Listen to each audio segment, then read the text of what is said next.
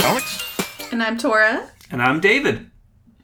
And this month we are beginning, I'd call it a premature summer of JoJo, but with the weather we've been having in the Portland metro area, it's effectively summer now anyway, so I guess the weather is supporting this concept. Hey, I've already started grilling, so it's summer. Before we get started talking about the show itself, might as well just catch up and see what we've been doing. For starters, with our previous pick, Bocchi the Rock has inspired me to go, with things opening up, go buy tickets to concerts. Nice. Band Maid is going to be coming to the Portland metro area in August and will be playing the Crystal Ballroom. So I have already got myself a ticket in the floor area. So this is my first time seeing a concert. Well, it won't be my first concert. I'm going to see Final Fantasy Distant Worlds at the Schnitz next in June. But this will be my first time seeing a rock concert or anything like that since COVID. And also my first time seeing a concert in the Crystal Ballroom. So that's going to be fun. Yeah, it should be great. It's a nice venue. I think the last concert we went to was the Decemberists. Or was it Metric? It was a long time ago. No. Decemberists was definitely after Metric, just based on which Dresden book we had just come out that we were reading, waiting for the band to start. No. I think we saw Star Wars in concert after the Decemberists. So maybe that was our last one. Yeah. On the anime front, I started watching the newer Space Battleship Yamato, 2199. Ah, yes. Which, from what I understand, is basically just a straight shot-for-shot remake. Not quite. So, among other things, probably the big one is the original series, like, at a certain point, basically the episode where they have the last radio communication with Earth, with the exception of Yuki Sato, all the female cast drops off the series because the producers of the show said, well, wait a minute, you can't have women on a military spaceship because this was the 70s.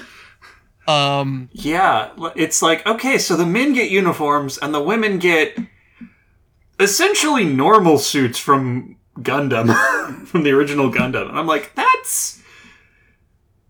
Like, the first episode, I was like, okay, she hasn't changed out of her spacesuit. That's fine. And now everyone's on the bridge. And what? This is weird. Why? That's Leiji Masumoto character designs for you, pretty much. I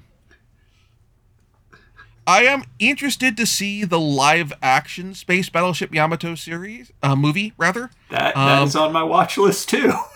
Because they attempting to adapt those costumes to live-action, while also they're, from the snippets I've seen, they're doing a very new Battlestar Galactica aesthetic. They are very clearly influenced by the production design and some of the camera work stuff that was used for the new Battlestar Galactica television series. We say new, but it lasted longer than the original, and is generally more strongly thought of. True. I'll finish it eventually. The third season they killed momentum, and they killed my interest. True, but by comparison to, say, if they took inspirational cues from, like, Babylon 5 or the J.J. Abrams Trek, or I think that was out at that time. New Trek started in 2009, so I think right after Galactica ended. Yeah, so the Yamato live action movie would probably still been doing some production design, like in pre-production at that time. So they probably could have said, "Oh no, we're going to go for more J.J. Abrams Trek instead," considering Space Battleship Yamato does definitely take some cues both from Star Wars and Star Trek in certain respects, as far as like the original series. Yeah, it's one of the few fairly hard military sci-fi animes. Well, not one of the few, one of the first, I should have said. Yeah. Like, there's a fair number of those, particularly once you start getting... Oh, God, like, yes, there's so many, yeah. No, definitely one of the first, not one of the few. There are. But once you start getting, quote-unquote, real robots installed, when you get involved, when you get into, like, Votoms, which is super great. And anything with Ryosuke Takahashi, I think is his name, the creator of Votoms. Like, tends to get super-duper gritty. Well, I mean, that's the question. Do you want gritty, or do you want the creator has gone straight into has hit depression and it's at their worst with Space Runaway Idiot, where just that's true. Everyone dies. That's true. We could have a very interesting discussion about all of the Gundam series and the arc of mental illness coming through each one. I mean, although that's sort of at the exact opposite end of the anime spectrum from what we're reviewing this month, which is JoJo's Bizarre Adventure.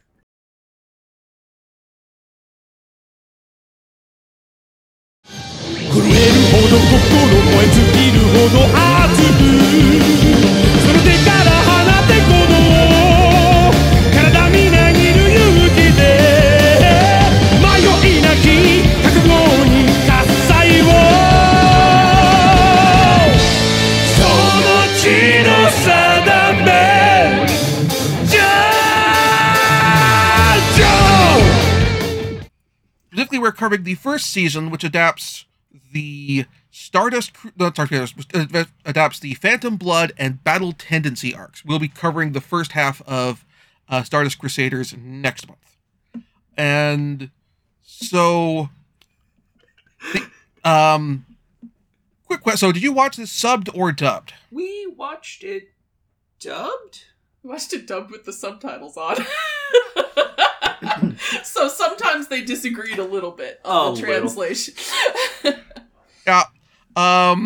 So this is... Yeah, we watched it on Netflix. Correct. Yeah.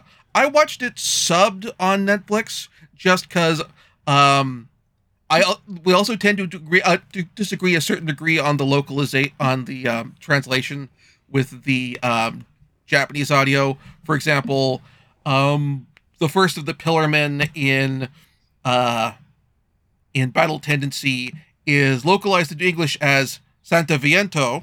But it's Santana because they're all musicians. Everyone in the show is named after a musician. Yeah, and it's always interesting to see what characters where they keep the names of the musician or music group intact and which ones they don't. Right? Yeah. Who's making these decisions? Like Dio, like they keep Dio. I expected that. Not surprised by that one. Not only do they keep as like this passing character. I don't know if he plays a larger role in the manga, but as a passing character at the tail end of Phantom Blood, you have the priest Styx, who is name is spelled like the band. Mm-hmm. And then on the other hand, you have Robert E.O. Speedwagon. Yep, Robert E.O. Speedwagon. But also thinking like Goggins and I forget they get localized as in Battle Tendency. With Loggins and Messina. I forget who they get localized as in the English version. No, it was just, it was Machina in the dub. Okay, but named of course after Kenny Loggins and Jim Messina. Yeah. Sorry, AC/DC. Yep. AC/DC and Cars. And Cars. Wham, which was localized as Wamu, but it's Wham. It's Wham. It's Wham. It's also interesting, like me rewatching this now, because after this, after I watched it the first time, but before I rewatched it this time, I had watched the first season of Bastard, on Netflix, which you have to pronounce the exclamation mark. It's important. Of course it's and important. If it wasn't, it wouldn't be there. Exactly. Which is a sort of fantasy, not sort of, a very fantasy series, swords and sorcery inspired. And it like JoJo, is a work where you can tell what musicians and artists the writer is listening to by the references he puts in the music, references he puts in the work.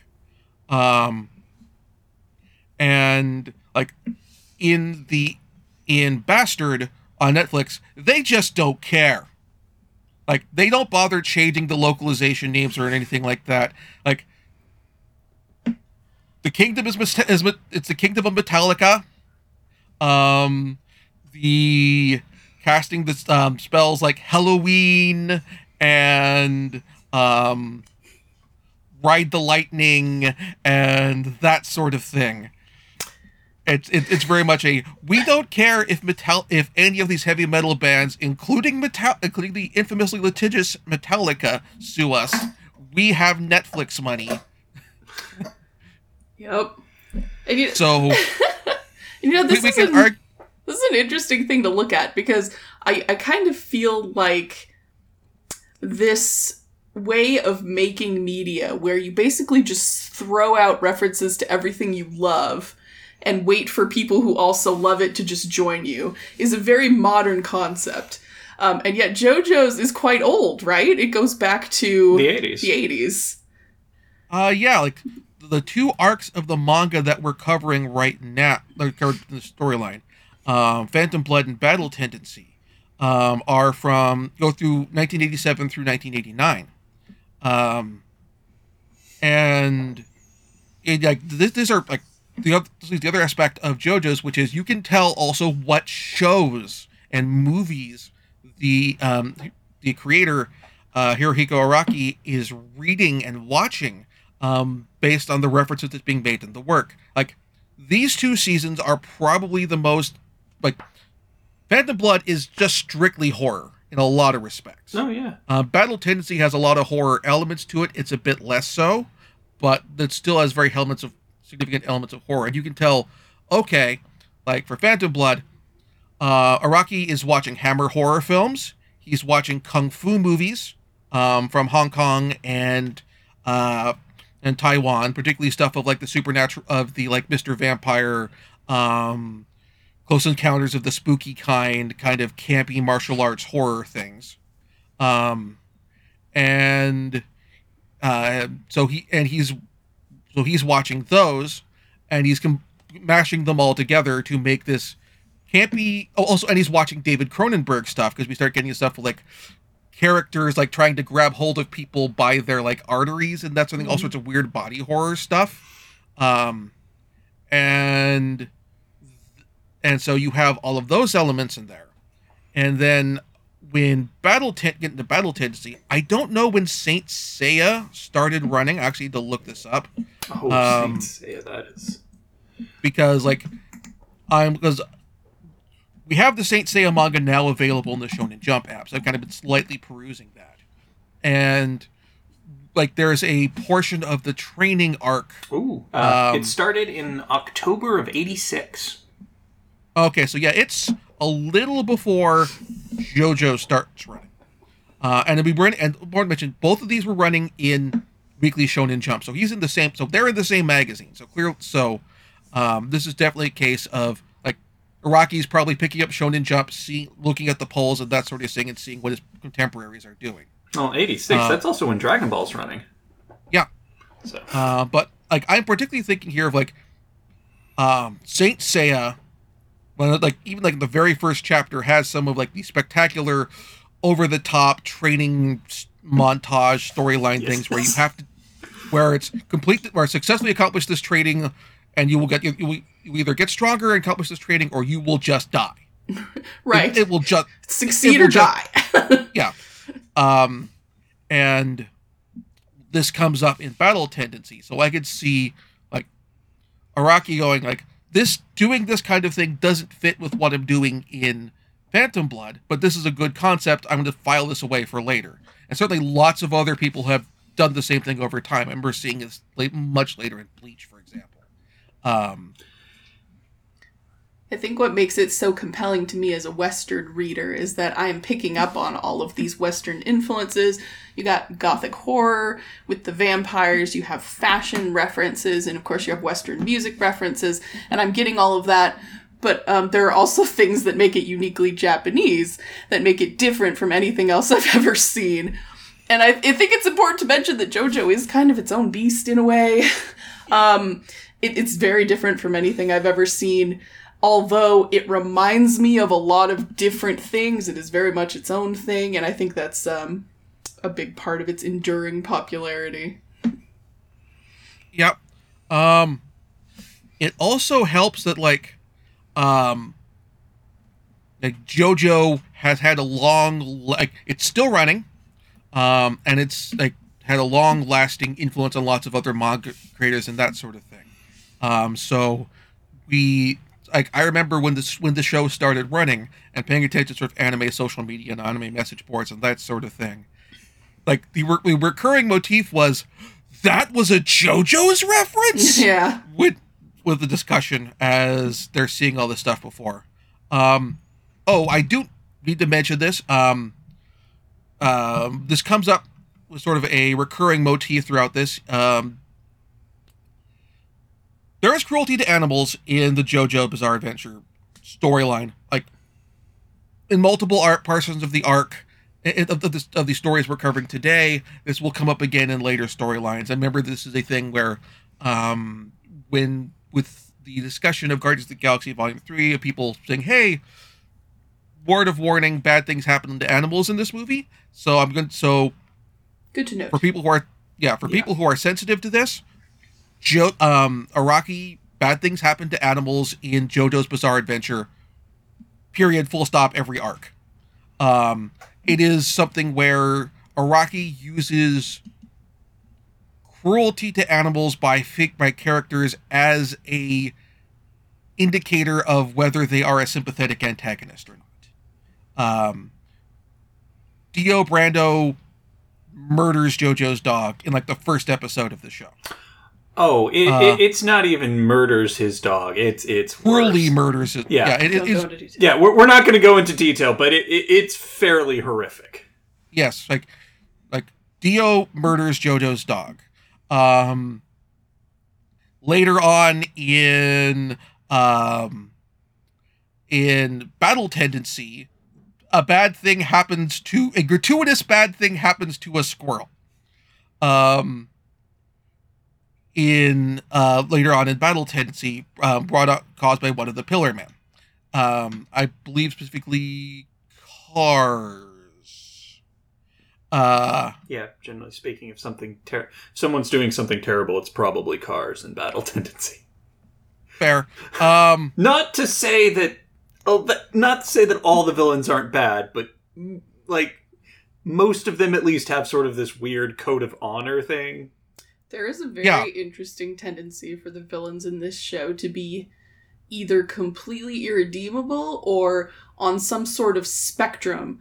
At the ally end of which you have von Stroheim, who is a very interesting character, and then you go up to Wamu, who is definitely bad, but again has that code of honor. Yeah, very much. Yeah, with Wamu, it's very much, in another life, you and I could have been friends. Yeah, Wamu, I feel when we're introduced to him in Italy, we're introduced with him killing 2 drunk drivers and saving a cat or other animal from 2 drunk drivers, and then also killing those 2 drunk drivers by cutting off their hands so that they go crash into a building or light post and their car explodes. Yeah. But I think the characterizations are generally really good. And I mean, you want your characters to be on a spectrum. It's okay to have one or two really irredeemable, unrepentant villains to add to the fantasy aspect and give you someone to root against. But then everybody else is a full character. They have differing reactions to things based on differing aspects of their personality, which feels realistic. Yeah. Even though, like, some of them get very limited screen time, you still get a sense of, okay, this is what they're about, you know? Yeah. And that's just efficient writing, efficient characterization. Yeah. Okay. Worth noting for the characters is that it's called JoJo's Bizarre Adventure, and it's a series of different characters, all of whom are from the same family and have the same nickname of JoJo. The first one was Jonathan Joestar. Yeah, Jonathan Joestar, and then the second JoJo we encounter is his grandson, Joseph Joestar. Yes. And they're different, and that's great. Honestly, they are totally different characters, despite looking so very similar. Yeah, like this is like probably like one of the other big influences here from a long-term like wide anime influence standpoint is this is like the first Shonen Jump multi-generational saga. Oh. Arguably without this, we don't have Dragon Ball making the leap from Goku to Gohan. We don't get the leap from Naruto to Boruto. Despite how much Toriyama really tried to make that leap stick. Yeah. Goku's story is over. This is Gohan's story. But Goku's popular, so you need to have Goku. Yeah. Like we don't get it doesn't stick. It never sticks. Like we don't get Gohan. For that matter, we also don't get Trunks necessarily, though Trunks is kind of a weird mix of the JoJo multi-generational thing, plus I think possibly Cable from Marvel Comics, because X-Men has apparently always been he's more Bishop than he is Cable.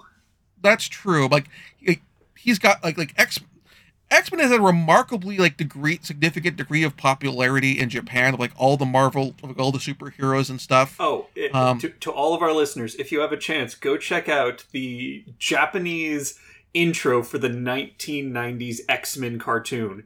It is like the English one's really, really good. Do not get me wrong. I love the work of Ron Westerman. The Japanese one is extra. It is so beyond. It is straight 90s anime, and then it goes into a very Western. They turn it for a Western show. I don't know why they did it, but it's amazing. Yeah.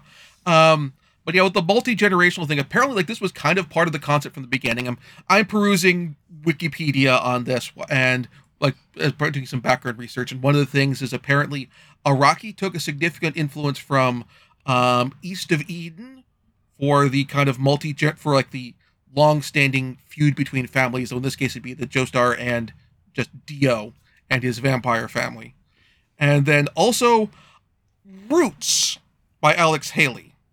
In terms of the long-term multi-generational thing, although multi-generational epic there, yeah. Yeah, although little of the racial less than zero, like a little bit of the racial politics of Roots come in, but not really. It's not in JoJo. It's not really the racial politics. It's because Phantom Blood, the thing that starts it off, is set in England. There is definitely some class. Yeah, there's classism. Like, yes. Yeah, there's some classism. We get a little bit of depiction of institutional racism at the start of Battle Tendency when we're introduced to the supporting character of Smokey. I was worried. Yes. When I saw this character appear, I was very nervous. Yeah. And like Smokey is like the main African American character in the story at this point. He is he's handled pretty well. He is basically kind of for the battle tendency, battle tendency, he's basically kind of our initial proxy for Speedwagon. And that Speedwagon, when he's introduced in the Phantom Blood arc, my quick explanation. Actually, we should probably do some quick background stuff to explain the plots of each of these arcs, so we don't confuse people too much. Yeah, we should definitely cover the story so people aren't super confused. Okay, so as we're about 30 minutes into the episode, this is JoJo, you guys. There's so many tangents. Yeah. So, summarizing from the further summary on Wikipedia, Phantom Blood. Our story begins in late 19th century England, following Jonathan Joestar, the young son of a wealthy landowner, and Dio Brando, the son of basically kind of a scumbag. An absolute scumbag. An absolute scumbag from London. Dio's father attempted to rob a carriage accident which had where Jonathan's father was at, and Jonathan's father interpreted it as a rescue attempt, and pledged to take. Basically, he pledged, if you ever need help, just ask me and I'll give it to you. Yeah. If you ever need help, just come to me. And this leads to, after Dio's father dies by Dio's hand. Yeah, slow poisoning. To make me think he was just sick. Yep. Dio comes to the Joestar household and is adopted by Jonathan's dad as Jonathan Joestar's stepbrother. And Dio attempts to usurp Jonathan's place in the family and claim the family fortune. Things go sideways, and so Dio uses a ancient stone mask that from an archaeological dig in Mexico to turn himself into a vampire. Jonathan Joestar manages to overcome him, but not permanently, so he is trained in the somewhat martial art of manipulating Haman or ripple energy by the Italian martial arts expert Zeppeli. As in like Led Zeppelin. Yeah. And they eventually overcome Dio, and Jonathan Joestar and his beloved go on their honeymoon to America. But alas, Dio has one final plan along with his sidekick. Sidekick who is very yellow peril. Yeah, very yellow peril. Wang Chung. To attempt to basically restore Dio to life by sticking his head on Jonathan Joestar's body. And Dio and Joestar are seemingly killed in the conflagration of the boat, which destroyed the process, but a young girl and Jonathan Joestar's wife, Irina, managed to escape. His pregnant wife. It does not state that she is pregnant at this point, but yes, she's pregnant wife. But no, the fact that it immediately switches to a grandson implies that there was a baby on the way. Fair. Now, if you're shaking your head and thinking, wait, what? Yes. That is normal. But it all holds together better than you might think. This show throws things at you so fast, but they do stick. Yeah. It's like, wait, what? I mean, I get it, but that was okay. Fast forward to 1938, and Jonathan Joestar's grandson, Joseph Joestar, who is living in traveled to New York City with his grandmother, Irina, and where he is attempt is made on their life by one of the friends of apprentices of Jonathan Joestar's mentor, Straight. The other one, Dyer, tragically passed away during the previous arc. Where Straitso reveals that the forces that created the mask are still at work, and that they are involved, and that someone who's seeking out for them has been Jonathan Joestar's ally, who we didn't mention much because he's basically just exists to do color commentary in the first arc. Richard E.O. Speedwagon. Yeah. I love Speedwagon. Speedwagon is like a flamboyant member of a London gang, and then he meets Jonathan Joestar, and he is immediately just ride or die for this man. And by extension, his entire family. Forever. Speedwagon's purpose, primarily in Phantom Blood, is to be the, oh my god, what is happening? To just narrate exactly what's going on and just how unbelievable it is. And he does a great job. I mean, he does a good job, but it does sort of, it can take you out a little in that this is very much he's telling, not showing. Yes. Yeah. Which I understand more in the manga when, because it's static images, it can be a little hard to interpret what's going on at times. But in animation, it's a lot less forgivable. This is true. In Battle Tendency, I mentioned about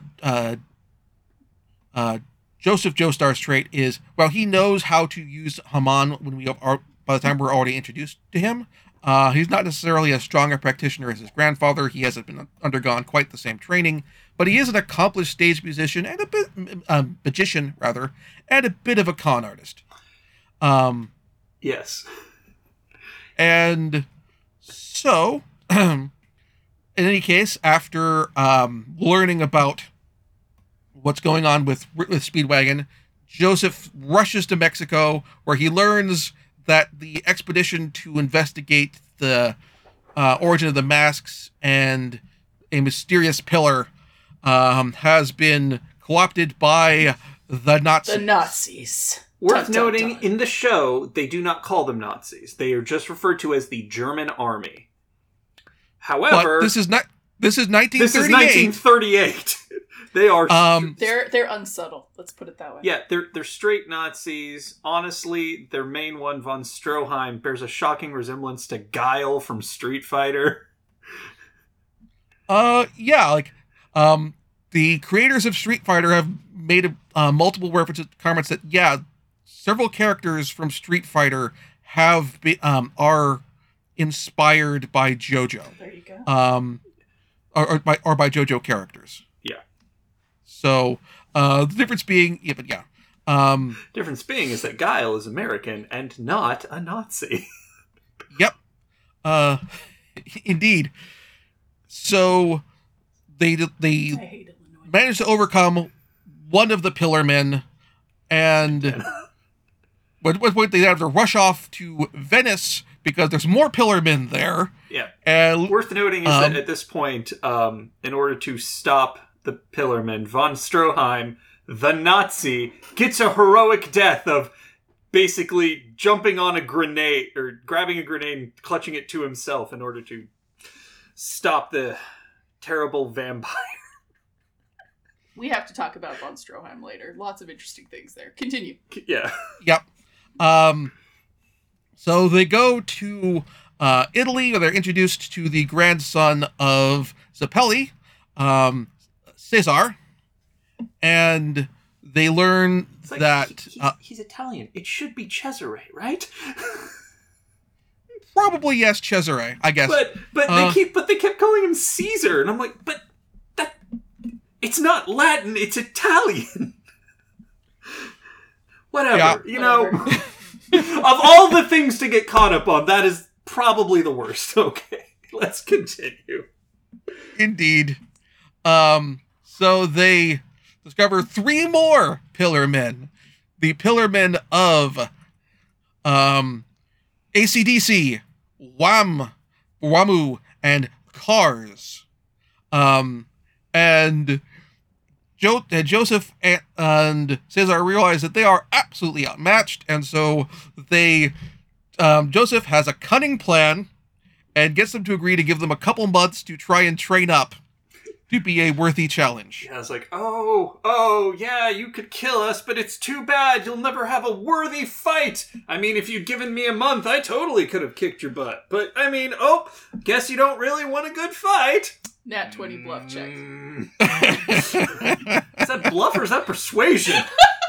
I'm not sure. I think it's both. Considering, probably either both. This falls in the category of roll a bluff or persuasion check, whichever one is higher. I want to give props to the English voice actor for that scene in particular. It was amazing. kind of said it pretty much like David just said, "Oh no, you'll never have a worthy opponent if you kill us now." Like, it was great. Yeah. So they are taken. So to train up to stand a chance against the Pillarmen, they are taken to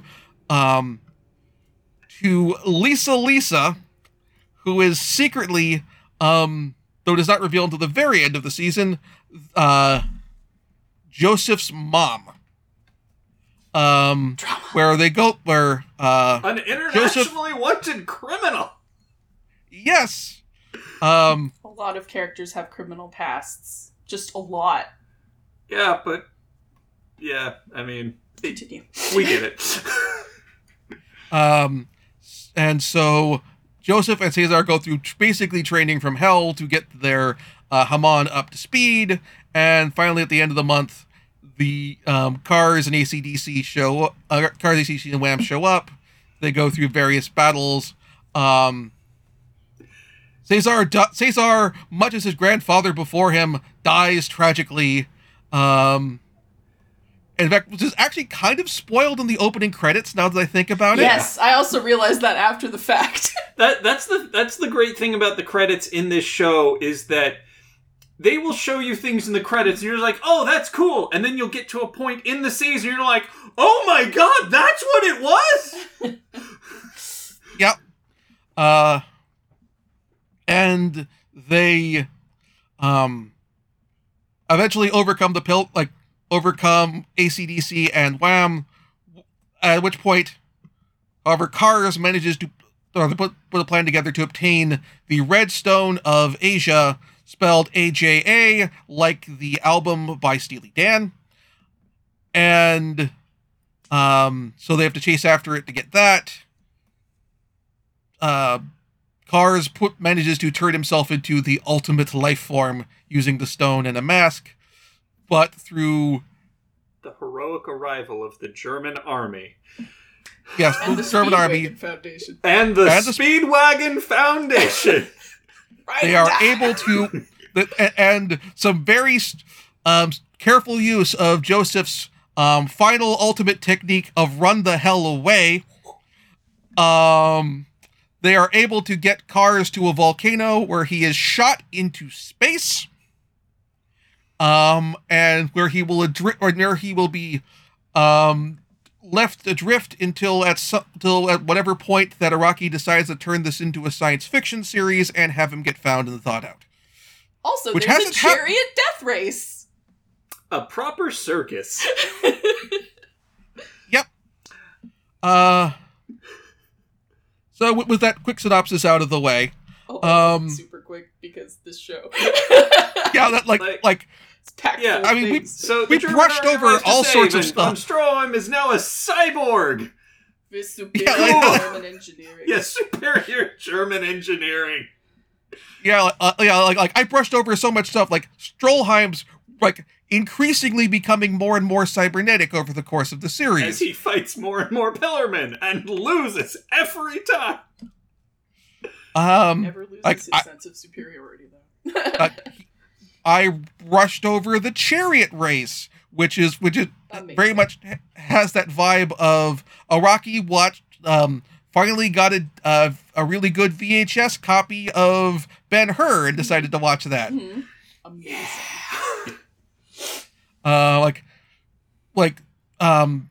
Battle Tendency is basically talking about the movie influence. This is still the Kung Fu movies plus Indiana Jones plus having been reading some Saint Seiya and then also Ben-Hur.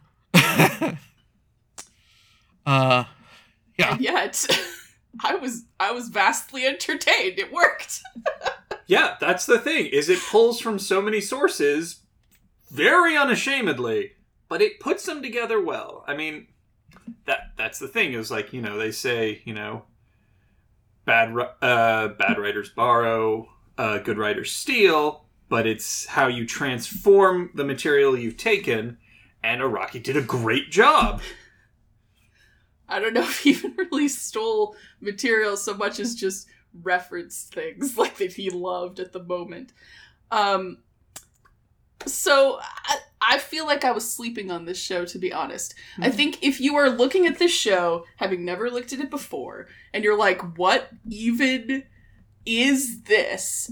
That's fair. It took me into the second season to really be like, okay, this is amazing. I think the first season, well, solid, is not... First arc. The first arc, I'm sorry. It gets better and crazier and crazier and better and crazier and better and crazier. It just keeps going. It's a nonstop escalation until you're fighting the ultimate life form in space. And I tend to avoid fighting anime because that is not my jam. JoJo is a fighting anime, but there is enough other stuff in there to sustain you, and the fights actually are quite entertaining. They don't go on for a million years, like in Dragon Ball Z. There was a little bit of a tendency for the fights to become, I knew you were going to do that. But I knew you knew I was going to do that. But I knew that you knew that I knew. And it became Yu-Gi-Oh! of, you've activated my trap card. But you see, I have a trap card negation card. Not to give too much away for Stardust Crusaders, because I have seen some of the previous adaptation of Stardust Crusaders. I should give a quick bit of background. That's where I am too in Stardust Crusaders. It's like, I've seen some of the previous ones, so... Yeah, to give a quick background adaptation, this is not the first time JoJo has come to the United States, but this is the first time these story arcs have come to the United States. There was a 12-episode adaptation. We'll get more into this next month, but there was a 12-episode adaptation of the Stardust Crusaders arc that came out back in like the aughts or the 90s or something like that. 90s. The 90s. Not even late 90s. It's like mid-90s.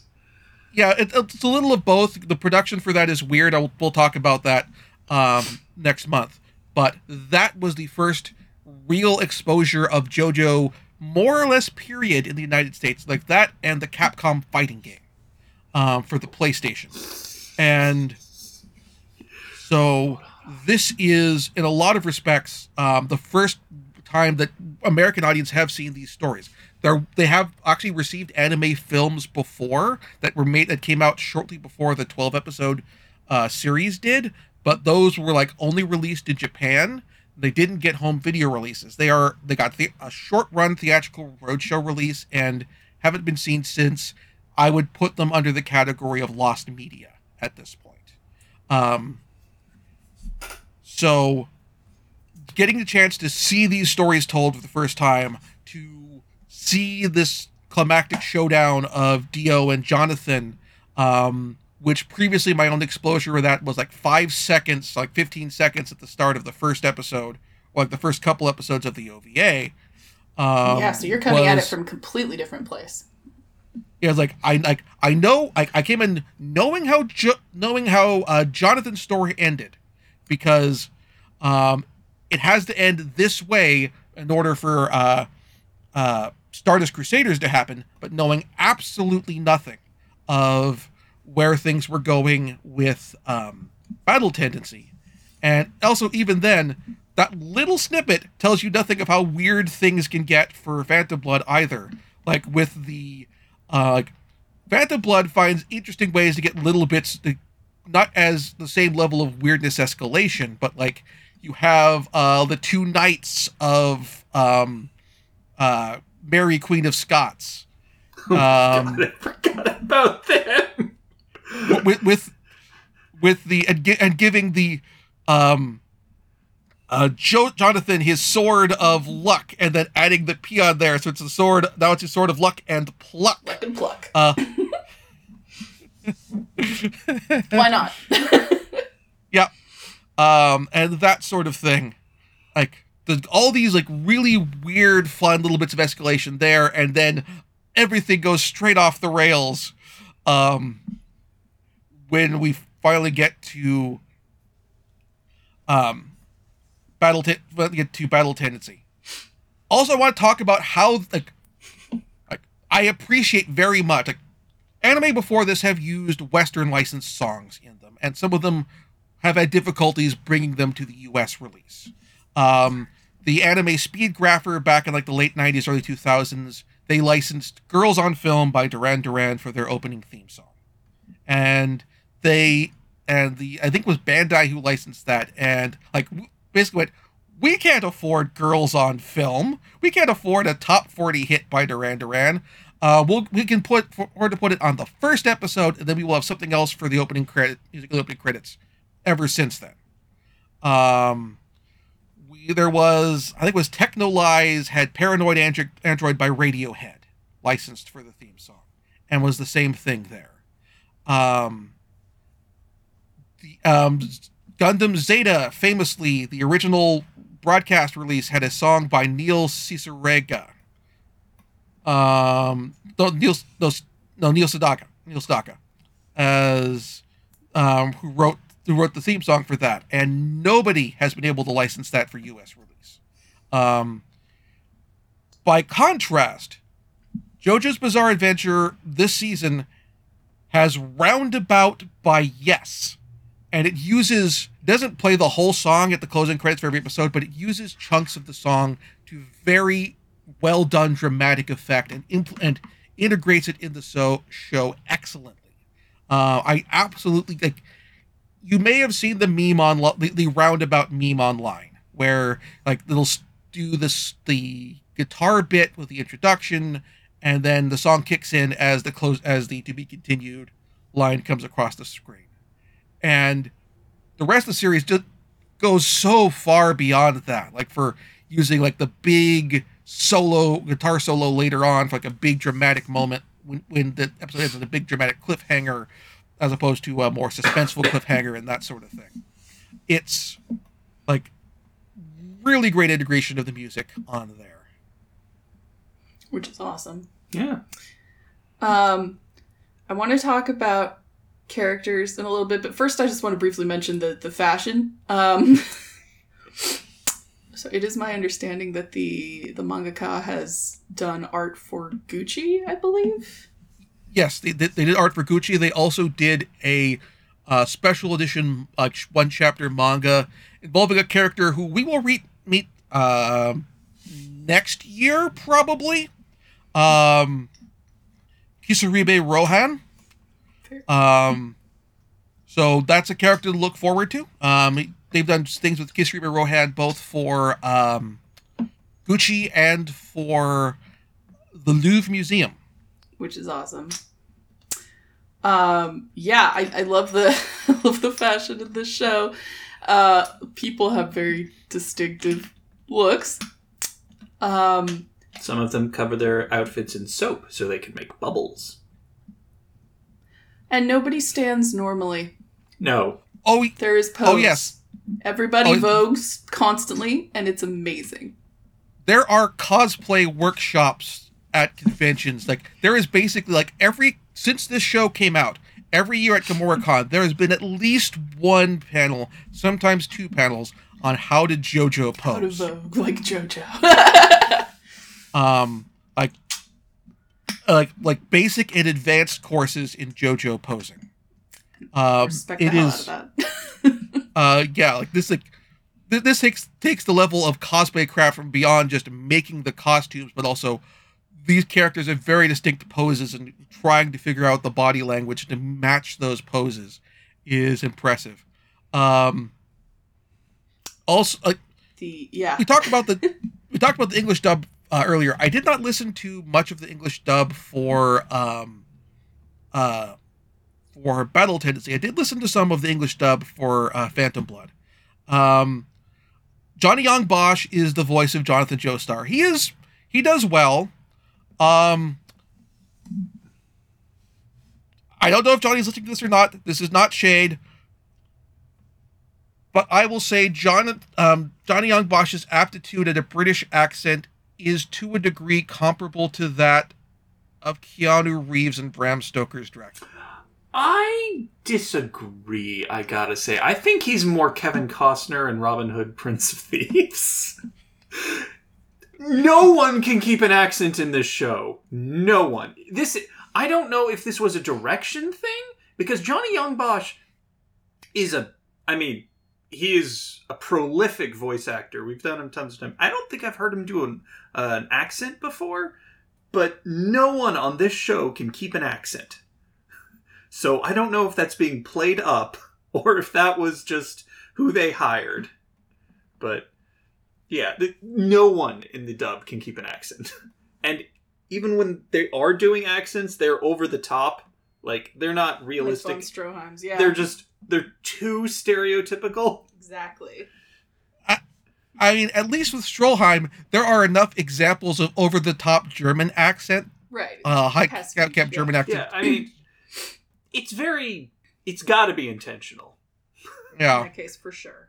It's got to be. I mean, actually, to a degree, there's a possibility. Like, I bring up Bram Coppola's Bram Stoker's Dracula. It is also entirely possible that may have been a deliberate choice on Johnny Young Bosch's part. Like, hey, this is heavily influenced by Hammer horror.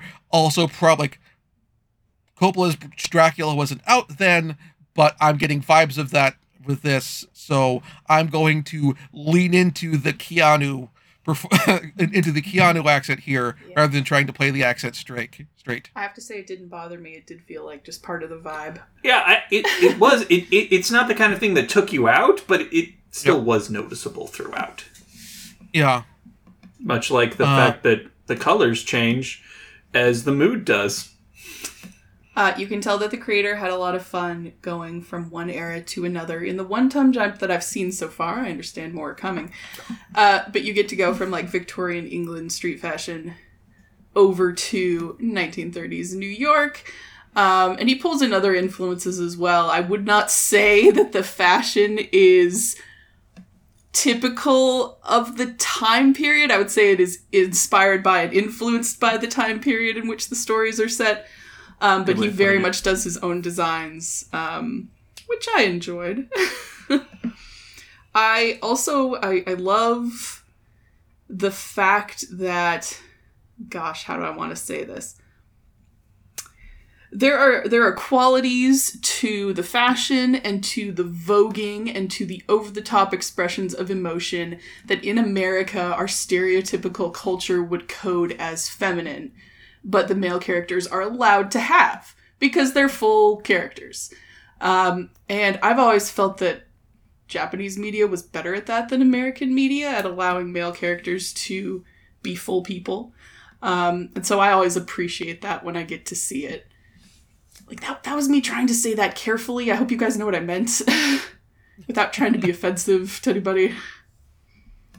Yeah, like, that makes sense, because also, like, you have the characters here who are, like the Joe stars, both of our JoJos emote a great deal in a variety of different ways. From grief to supreme overconfidence, to heavy machismo, and I think to a certain degree, actually the build kind of helps to that for an extent, because like probably like the other influence I'd say had a bit of an bit of like visual influence here. Fist of the North Star, like, I mean, the Joe stars are built like they are a more expressive, softer, emotionally softer Kenshiro in terms of just the massive muscular build. Jonathan Joestar looks like he could crush a pumpkin between his thighs. Everything about them is just extra, right? They're extra big, they're extra emotive, and I like that for them. I do think it's interesting, the trend for fridging, I guess you would call it, because Caesar does kind of get fridged for JoJo's, I guess, progression there, although you get the sense that he would have gone there on his own without Caesar dying. Yeah, same with both of the Zappellis get basically fridged. Yeah, that family did. So there's this notion of like recurring roles through the generations as well, a little bit. But Yeah, I think generally the characters are done well enough that even though the tropes are present and they are obvious, as is inevitable in media, I just want to say that. Tropes aren't bad. Tropes aren't bad. They're, yep. You do enjoy and empathize with most of the characters. I was a little distressed by the end of Battle Tendency to find myself really rooting for von Stroheim, who is coded from the very beginning as a bad person doing bad Nazi things, and yet, like JoJo, you can't help but kind of have a grudging respect for this dude and his commitment to the bit that he is doing. Yeah, so you get to the end there, and I was like, did von Stroheim make it? He made it? Okay, cool. Yeah, but as the Where Are They Now shows, he died in the Battle of Stalingrad. I'm okay with that. Stalingrad. Yep. Like, also, speaking of the Where Are They Now, weird bits of geography is on here with Smokey being elected mayor of his home state of Georgia. That's interesting. That's not. No, I mean, good optimism on you. That's as optimistic as Jonathan Joestar himself. I mean, Smokey elected a mayor of Atlanta. Sure. Elected governor of Georgia. Okay. This is a significant time skip later. This could have been elected mayor of Atlanta in the 80s. Honestly, this reminded me of the mayor in Back to the Future. Yeah. Oh yeah, I'm gonna be mayor. Yes, you are. Good for you. Elected mayor of a state. I'm like, it's not it definitely leads to that thing where for like some anime Japanese creators where their knowledge of America has large gaps. That actually is an issue across media in many other countries. Is just not quite understanding just how big America is. Yep. Very yep. large. Yeah. The entirety of Great Britain is smaller than our state of Oregon, and Japan is too. Yeah, like it is very much a case. Yeah, which case like not understanding the size of the country, having like a degree, not necessarily understanding the rural urban divide necessarily very well, and having limited exposure of necessarily what cities look like necessarily, or like when you outside live of New York, because of movies, everybody knows what New York looks like, right? And San Francisco. Or Los Angeles. Yeah. LA. Yeah. But like, it's like one of the things where, like, for example, for one of the things that caught my interest when it came to the manga and the anime adaptations thereof of Gunsmith Cats is the creator of that took multiple trips to Chicago, like for location scouting, to get a feel of the city and parts of it. And when they did an anime adaptation of it, they took the entire animation staff out to Chicago. And so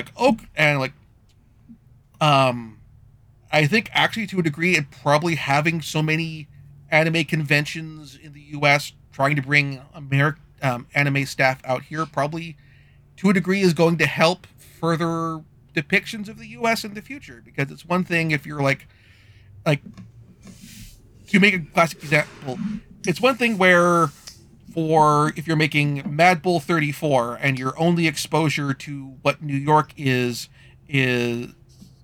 Italian knockoffs of the Dirty Harry movies and maybe the Dirty Harry movies, but it's another thing if you've like been out to a whole bunch of conventions, and now you've been out to San Diego Comic-Con, you've seen San Diego, you've been out to SakuraCon and Asen and all these other places, and you've had a chance to see these other cities, and the people who've brought you out have said, oh, while you're here, why don't you go do some touristy things and go see the Portland Rose Gardens, or go to a whole bunch of donut places, or Powell's Books, or that sort of thing. And that gives that wider perspective for artistic reference. This is a thing that I track a lot in novels that I read. There are authors who care about location, and there are authors who don't, or who just want to tell their story without worrying too much about it. Like, I've run the full gamut of books and shows where the creators are definitely from there, all the way to a book where the author throws out a little map and goes, this map is probably not accurate because I don't do geography. There's the ones where the works where the city, the location is itself a character in the work. That's true. That sometimes happens. Like the River series by Ben Aronovich. Ben Aronovich is someone who very clearly knows London and its history tremendously well, and it comes up there. And also, to be clear, this is not me singling out Japan for any of this. Italian film does this a lot with New York. And this isn't just a non-English speaking thing as well. Oh, no. Famously, the song The Night Chicago Died, which is by an English band, has the event in question taking place. If you say, if you go by where it's described as happening, it would have to happen in the middle of one of the lakes. Yep. So, like that. So there's like this. This is not a uniquely Japanese thing. This is not a uniquely non-English speaking world thing. This or non-English speaking. Like, Britain has this problem too. Everywhere probably has this America. Problem of you either do the research, you travel, you see what it's like, or you just assume, hey, I can just do a Google image search. I mean, how many Americans' perception of Africa is completely inaccurate? Or Asia. Yeah. Like Australia. Pretty much anywhere. Yeah.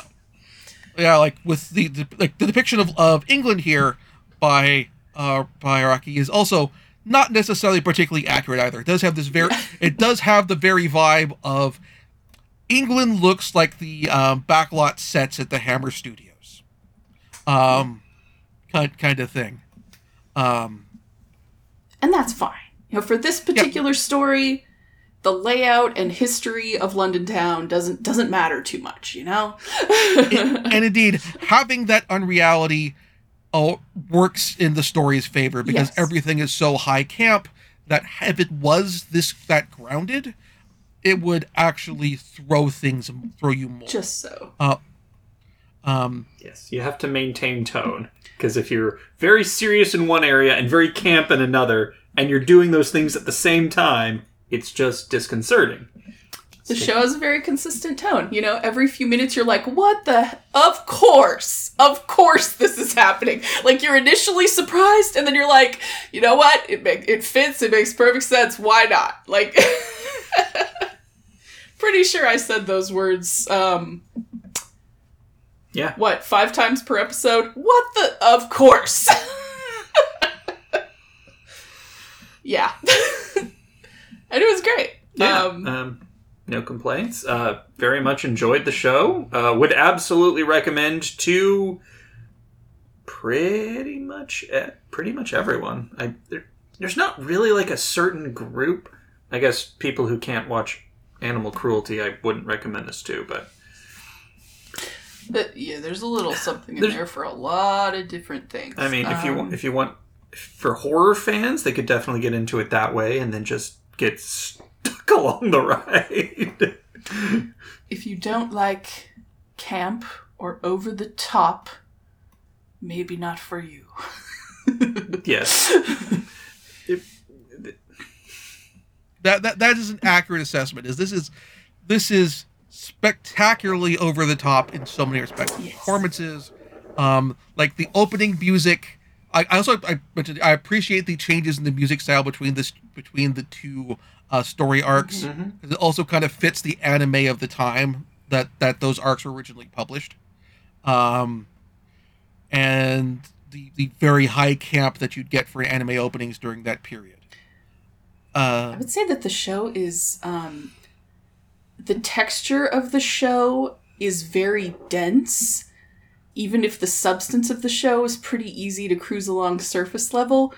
But you can really dig into all of the music, the designs, the references and homages, and even, like you said, like reflections of the era that the story is set in versus the era in which that particular part of the manga came out in. So it's telling an entertaining story, but it's kind of all of that background stuff that makes it so interesting and gives it its longevity, because you could just keep digging into that for ages. Like, and the story's entertaining, so that know, there's that. Yeah. So next time we will be starting off with Stardust Crusaders, where we'll be covering the first half of the series. This was a 24 episode series, I believe. So, 24 or 48. I think it's what was it? 48 spread across two 24 yeah, seasons. 48. Yeah, 48 spread across 224 seasons. So nice even split there. Yes, Stardust Crusaders. And so this will work over a couple. So this will work for over a couple of months. How this will work for subsequent years will be a little. We'll figure that out off air, because those are a little weirder in terms of how they're set up. We gotta break it down. Yeah. So, but in the meantime, next time again we'll be starting Stardust Crusaders. Again, this is available for streaming on Crunchyroll, on Netflix, on Hulu. So you have plenty of options there. Don't be afraid to try it out. I did. I'm glad I did. If you are going to try it out, I will say stick with it at least a few episodes. If the first one turns you off, just keep going a little longer and to decide whether or not. Because the way it starts is not really